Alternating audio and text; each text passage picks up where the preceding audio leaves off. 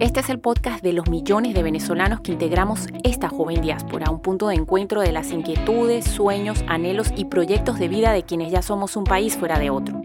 También de aquellos hermanos inmigrantes que comparten cosas comunes con todos nosotros. Soy Friducha Rodríguez y he sido un inmigrante que viaja por estas ondas de radio desde hace algunos años, contando vidas y compartiendo datos y vivencias relacionadas con la migración y el exilio venezolano. Bienvenidos a la Diáspora Venezolana Habla.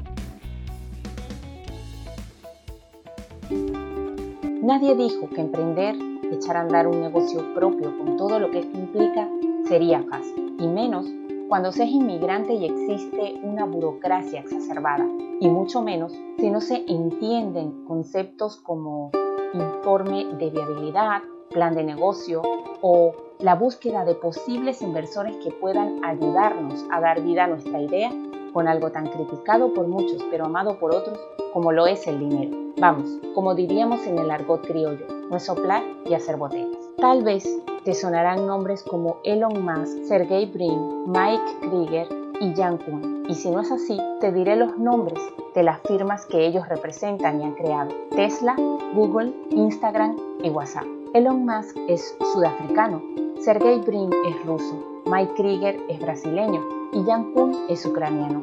Todos ellos emprendieron y lograron negocios exitosos y millonarios. Pero cuando se habla de inmigrantes, no se nos relaciona con éxito. Las narrativas actuales nos encasillan como personas pasivas y que necesitan comprensión y apoyo, en lugar de considerarnos como agentes de cambio activo, ansiosos y capaces de contribuir en nuestra sociedad de acogida, tal como lo reseña un artículo del diario El País publicado recientemente denominado El valor añadido de los inmigrantes para hacer negocios.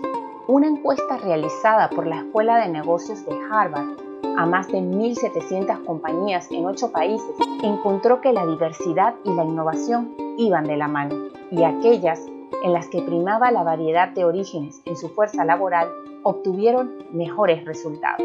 Y este precisamente es nuestro motivo del viaje de hoy para hablar del emprendimiento en los inmigrantes. Para ello viajaremos por estas ondas de radio dentro de Donostia-San Sebastián, la ciudad vasca desde donde se emite algunas veces este programa de radio. Nuestro viaje dentro de esta ciudad vasca será corto. Viajaremos para conocer a Fernando Zambrano, un venezolano optimista, entusiasta, quien junto con su esposa ha echado a andar y logrado consolidar de manera exitosa Fisia, un emprendimiento de rehabilitación, fisioterapia y muchas otras cosas, quien lejos de hablarnos de Alicia en el País de las Maravillas, nos dirá con objetividad y desde su experiencia qué significa emprender en una tierra que no es la tuya. ¿Es fácil? ¿Es difícil? ¿Y cuáles pudieran ser las claves que en su caso determinaron el éxito de esta idea para que pasara a ser un negocio que lleva 5 años en este mercado guipuzcoano del País Vasco? Este es el motivo de nuestro viaje del día de hoy.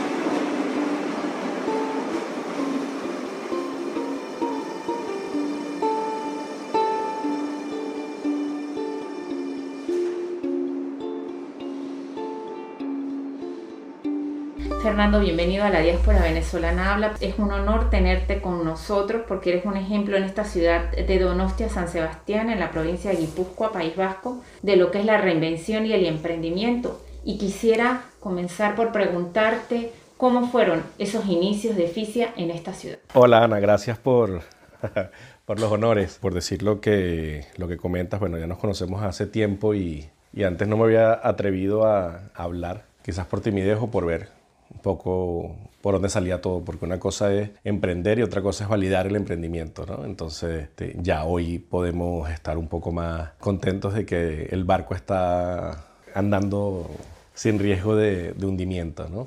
A la pregunta que me hacías de cómo fueron los inicios, lo primero, honestamente, desde Venezuela se traía la mentalidad de tener algo, ¿no?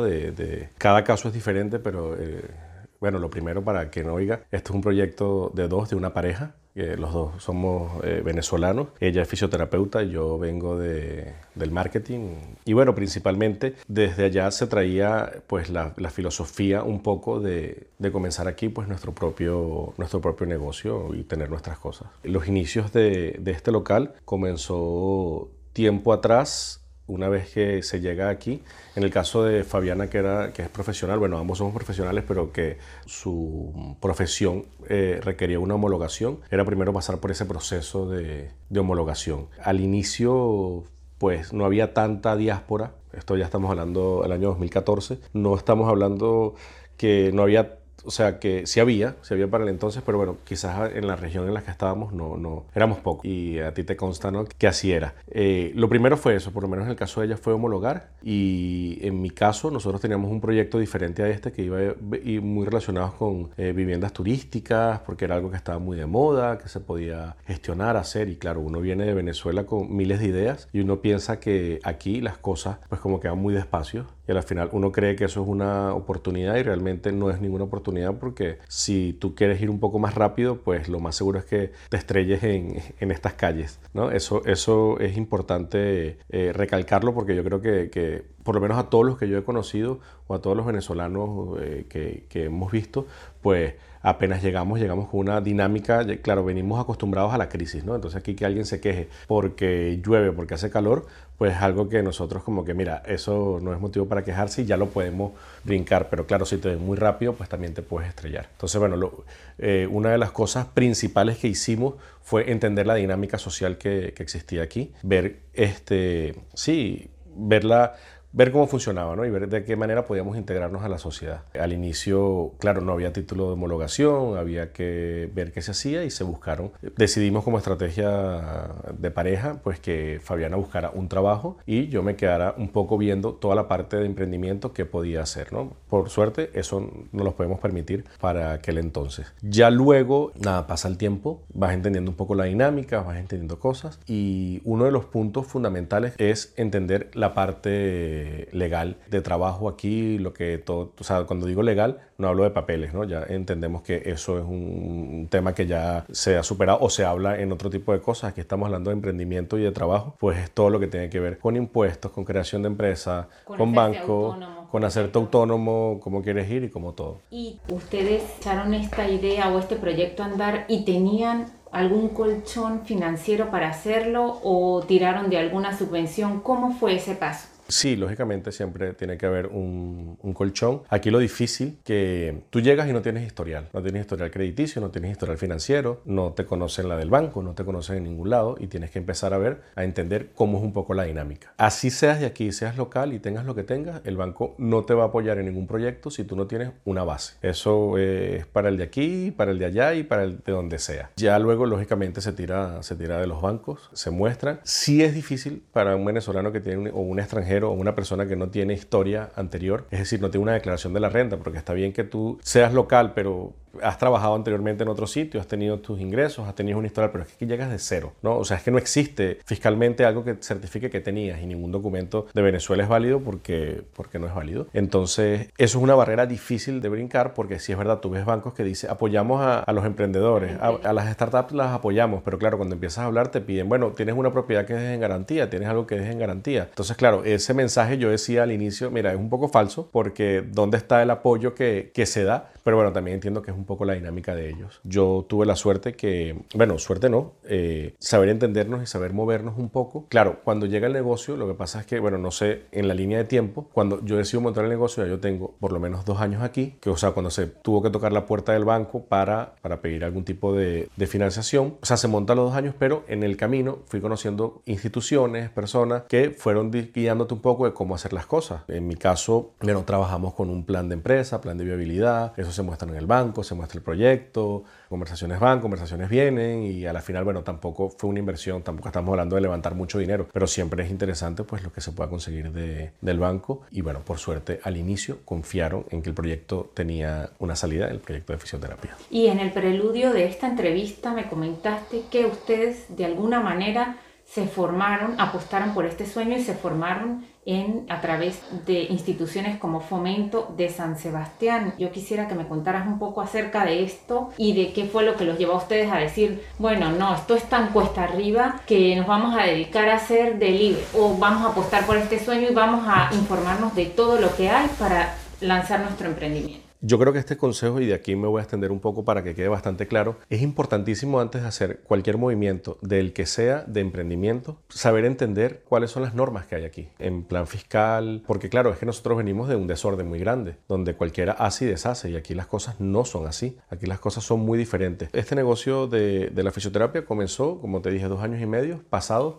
de haber llegado a ese proceso anterior. Estuvimos esperando por la homologación, tener toda la parte legal, pero en el camino fuimos viendo qué proyectos podía ser viable que pudieran estar. Entonces, en ese proceso, nosotros averiguando, llegamos porque no conocíamos, tuvimos la suerte que estamos en un sitio privilegiado, que es una ciudad muy potente a nivel de apoyar al emprendimiento, al crecimiento económico, y desde el ayuntamiento, la alcaldía, tienen unos programas de creación de empresas, donde el programa te forman de forma gratuita, pero bueno, si había que pagarlo, merece un montón la pena, donde te dan de forma muy comprimida durante una semana por la mañana y por la tarde todo lo que conlleva la creación de una empresa, ni siquiera la creación de empresa, volverse autónomo en este país. Para el que no entiende cómo funciona la dinámica española, aquí hay 2 canales, o eres dependiente, trabajador, o eres autónomo, y ya si eres autónomo es que tú mismo eres tu propio jefe y trabajas, ¿no? Luego, si quieres montar la empresa, bueno, eso es igual de la línea de autónomo, ya eso es formas jurídicas de cómo hacerlo, pero es 2 canales, o trabajas para alguien que te paga y esa persona tiene que pagar por ti una seguridad social, o tú eres el que trabaja y tú mismo pagas tu seguridad social. Básicamente eso es un poco de las diferencias vagas que se pueden decir. Entonces, claro, cuando tú das el salto al otro lado, no solamente estás hablando de pagar seguridad social, ya empiezas a hablar de retenciones, empiezas a hablar de permisos, empiezas a hablar de licencias, empiezas a hablar de que tienes que contactar con diferentes administraciones. Una cosa es la administración de la seguridad social, que es el trabajo, otra es Hacienda, que es la de impuestos, otra es el ayuntamiento, que son los permisos de lo que tú quieras montar, y del ayuntamiento se divide en bomberos, bueno, no es por desanimar, pero es un tema bastante amplio y que es importantísimo controlarlo y saberlo para poder tenerlo. Entonces, claro, en este curso de San Sebastián, del Fomento San Sebastián, descubrimos esos conceptos básicos que había que aprender, pero también descubrimos a sacar bien los números, porque mucho se va en impuestos. O sea, al principio es como frustrante, pero bueno, forma parte de lo que hay, del camino que uno quiso agarrar y del país en el que uno quiso estar. Y también descubrimos una parte que a nosotros tampoco es que nos ha ayudado de mucho, pero bueno, ellos lo aclaran, que tampoco es, ellos montan empresas, que son la parte de subvenciones que pueden haber. Entonces yo, por ejemplo, a lo largo de este camino he encontrado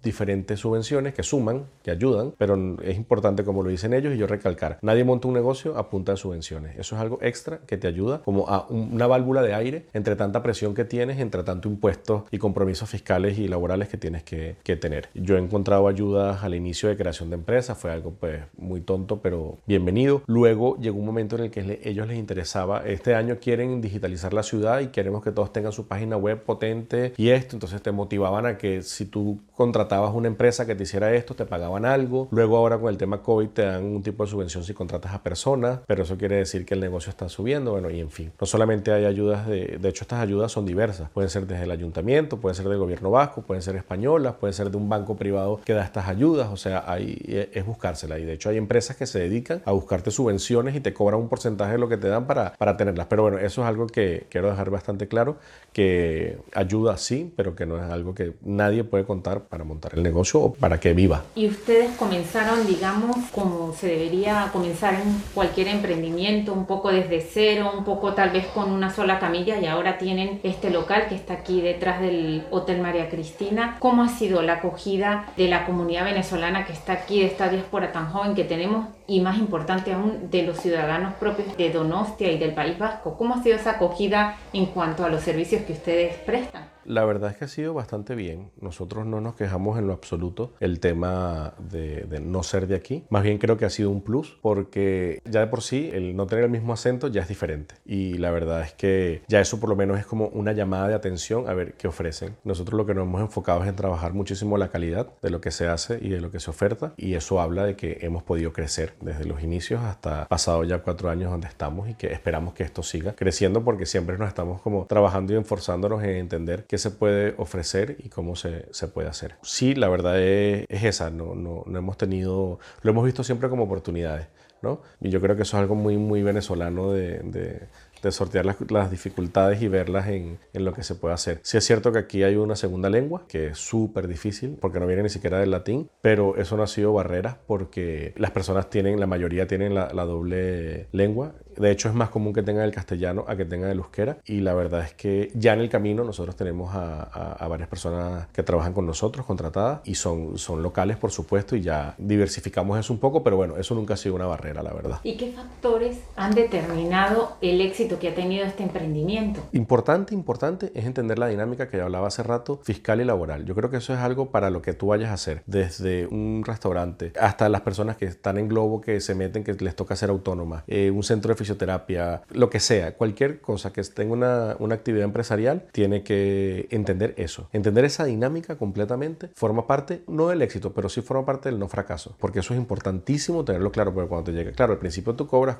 pero cuando ves lo que tienes que pagar en seguridad social, en impuestos, en temas, pues de repente ahí los números no te pueden dar. ¿Y qué pasó aquí? Claro, porque no veníamos de esa cultura. Eso forma parte principal, y por eso hago hincapié un poco, porque bueno, esta es la dinámica de esta entrevista, en cómo podemos ayudar a personas que están en esta situación, que están empezando como estuvimos nosotros. Creo que allí es importantísimo meterse. Y bueno, y lo otro, hay una fórmula que me gusta a mí bastante y me funciona un montón en todo lo que vaya a hacer y aplica para todo, que es el concepto de equivócate rápido y barato, ¿no? ¿Qué es equivócate rápido y barato? Bueno, si usted es venezolano, es una ciudad diferente, que no vamos a hablar de Madrid, que ya la cultura se introdujo, pero estás en un pueblecito donde sea y usted quiere vender empanadas, pues venda empanadas rápido y vea si eso resulta, ¿me entiendes? Porque puede suceder que te montas una cocina, una historia, un nombre, una tal, y la gente resulta ser que no come empanadas. O tú vienes con un concepto súper innovador y te haces una mega inversión porque bueno, tienes las condiciones para hacerlas, y cuando vas a ver las ventas no están. Entonces nosotros lo que hemos hecho en el centro de fisioterapia, bueno, primero, antes de montarlo, que no lo he comentado, nosotros comenzamos en casa el proyecto.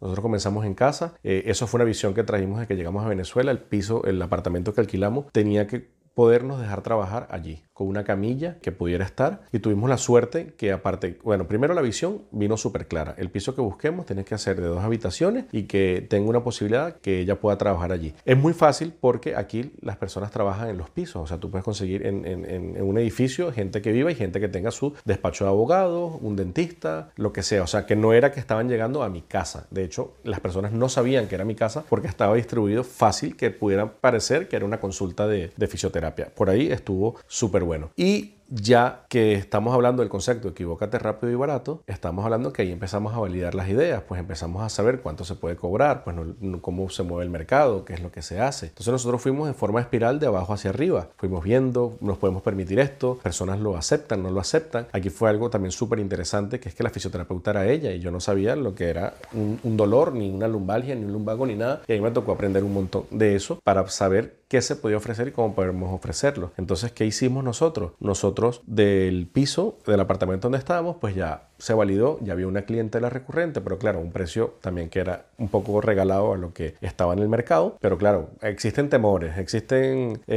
incertidumbre, nos van a aceptar, no nos van a aceptar, no somos de aquí, sí somos. Y tú poco a poco vas ganando confianza y vas aplicando el método equivócate rápido y barato, es validando ideas. Mira, esto funciona, sí, bien, lo seguimos perfeccionando. Esto no funciona, lo desechamos. Eso es rápido, y empezar a medir todos esos cambios. Ya luego llegó el momento en el que decidimos dar el salto, porque vimos que de las cosas que los dos teníamos en común, o sea, de los dos proyectos que traía cada uno, este podía ser el que podía tener primero salida y un poco más segura. Entonces, ¿qué hice yo? Yo decidí apostar por eso. O sea, es decir, yo como parte de la pareja, yo dije, vamos a unir fuerzas y vamos a apostar por ello, y eso fue lo que hicimos en su momento. Y de hecho, en el local que estás viendo, que tiene varios cubículos y tiene una sala de gimnasio y todo, se comenzó solamente con una consulta, pagando un alquiler grandísimo, pero que ya veníamos validando ideas, sabíamos que iba a ser difícil al principio, pero teníamos que tener, ese era lo mínimo necesario para lo que estábamos apuntando, que era el crecimiento, y eso fue un poco lo que hemos hecho, es ir paso a paso, es ir validando las ideas. ¿Qué sucede? Que he conocido casos, no conocidos, sino que oyes aquí, oyes allá, que fracasan, venezolanos que vienen de repente con dinero, con posibilidades de montar cosas, con tal, pero no tienen la experiencia de cómo se manejan las cosas aquí y cómo es el mercado. Yo tampoco la tenía, pero yo la fui conociendo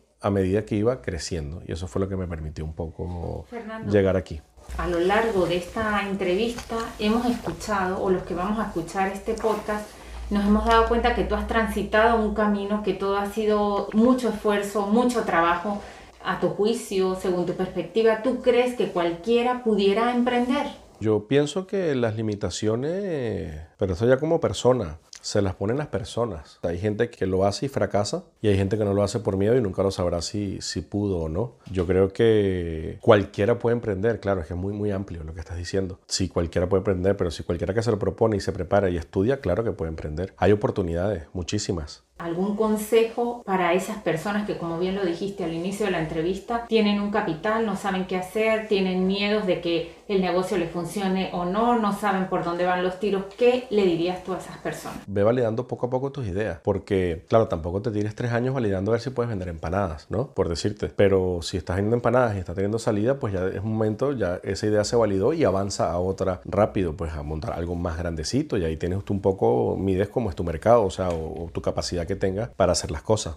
¿Y tú crees que en algún momento, tú que de alguna manera hemos escuchado que ahora mismo tu fuerte es el tema empresarial, porque entiendo que de alguna manera tú ayudas a todas esas gestiones, tu esposa se dedica a la parte más profesional de la fisioterapia, y tú crees que habrá alguna esperanza a futuro en nuestro país en el tema de restaurar el tejido empresarial, por ejemplo? Bueno, es que, a ver, yo en Venezuela escuchaba la palabra empresario y para mí era un señor de corbatas con muchos negocios. Yo tengo uno pequeño. Vamos a ponernos la etiqueta de emprendimiento por ahora, ¿no? Empezando un poco por allí. Yo creo que sí, que Venezuela obviamente tiene que cambiar el sistema político que hay. A mí hay una esperanza que tiene para Venezuela, y es que todo lo que todos los venezolanos hemos aprendido afuera, de alguna manera lo devolvamos con creces. O sea, es decir, que yo vi el modelo para emprendimientos aquí, que tienes un ayuntamiento que te ayuda y te forma. Pues yo buscaría la forma de, si tengo un amigo que está aspirando a la alcaldía o en el trabajo de un tema, mira, este proyecto es una cosa que ayuda para el crecimiento. Yo vi esto, yo vi lo otro. Y eso espero que lo hagan todos los venezolanos donde estemos, en Estados Unidos, en Latinoamérica, en Europa. Es decir, mira, los alemanes piensan de esta manera y esto les funciona. ¿Cómo lo puedo hacer en mi comunidad? ¿Cómo lo puedo hacer allá? Y yo creo que la suma de todo eso, no sé cuál va a ser el ritmo, pero seguro va a ser más rápido del que no hubiésemos salido ninguno y estuviésemos todos allí viviendo pues lo que se vive hoy. Y también te digo algo que no me lo has preguntado, si descarto moverme de aquí, y pues ya yo tengo el músculo de emigrar ya. La primera vez es la que tiembla, ¿no? Entonces a la final si mañana toca porque el destino te lleva a otro sitio, pues vamos.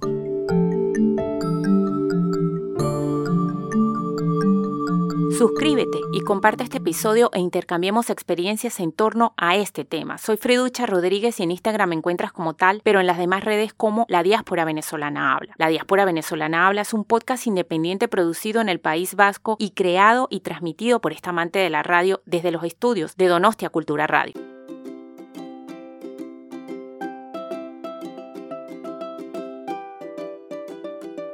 Antes de terminar con el episodio del día de hoy, de la mano de Fernando Zambrano, emprendedor de Fisia en la ciudad de Donostia-San Sebastián, en el País Vasco, quisiera invitarte a que reflexionáramos juntos acerca de este tema que hemos abordado, como lo es la inmigración y el emprendimiento. El autoempleo será una forma de vida cada vez más presente en el colectivo inmigrante a nivel mundial, pero también en España. Es nuestro deber como inmigrantes poner de relieve el valor añadido que tiene la población inmigrante en el desarrollo de un país, a través de valores como la perseverancia, la resiliencia, la comprensión integral acerca de cuestiones migratorias y la facilidad para construir puentes con estas comunidades. Finalmente, también tenemos que comentar acerca del espíritu emprendedor de los profesionales migrantes, quienes muchas veces encuentran nichos de negocios en algo que hay en su lugar de origen y en lo que son expertos, y deciden hacerlo desde aquí. Es cuestión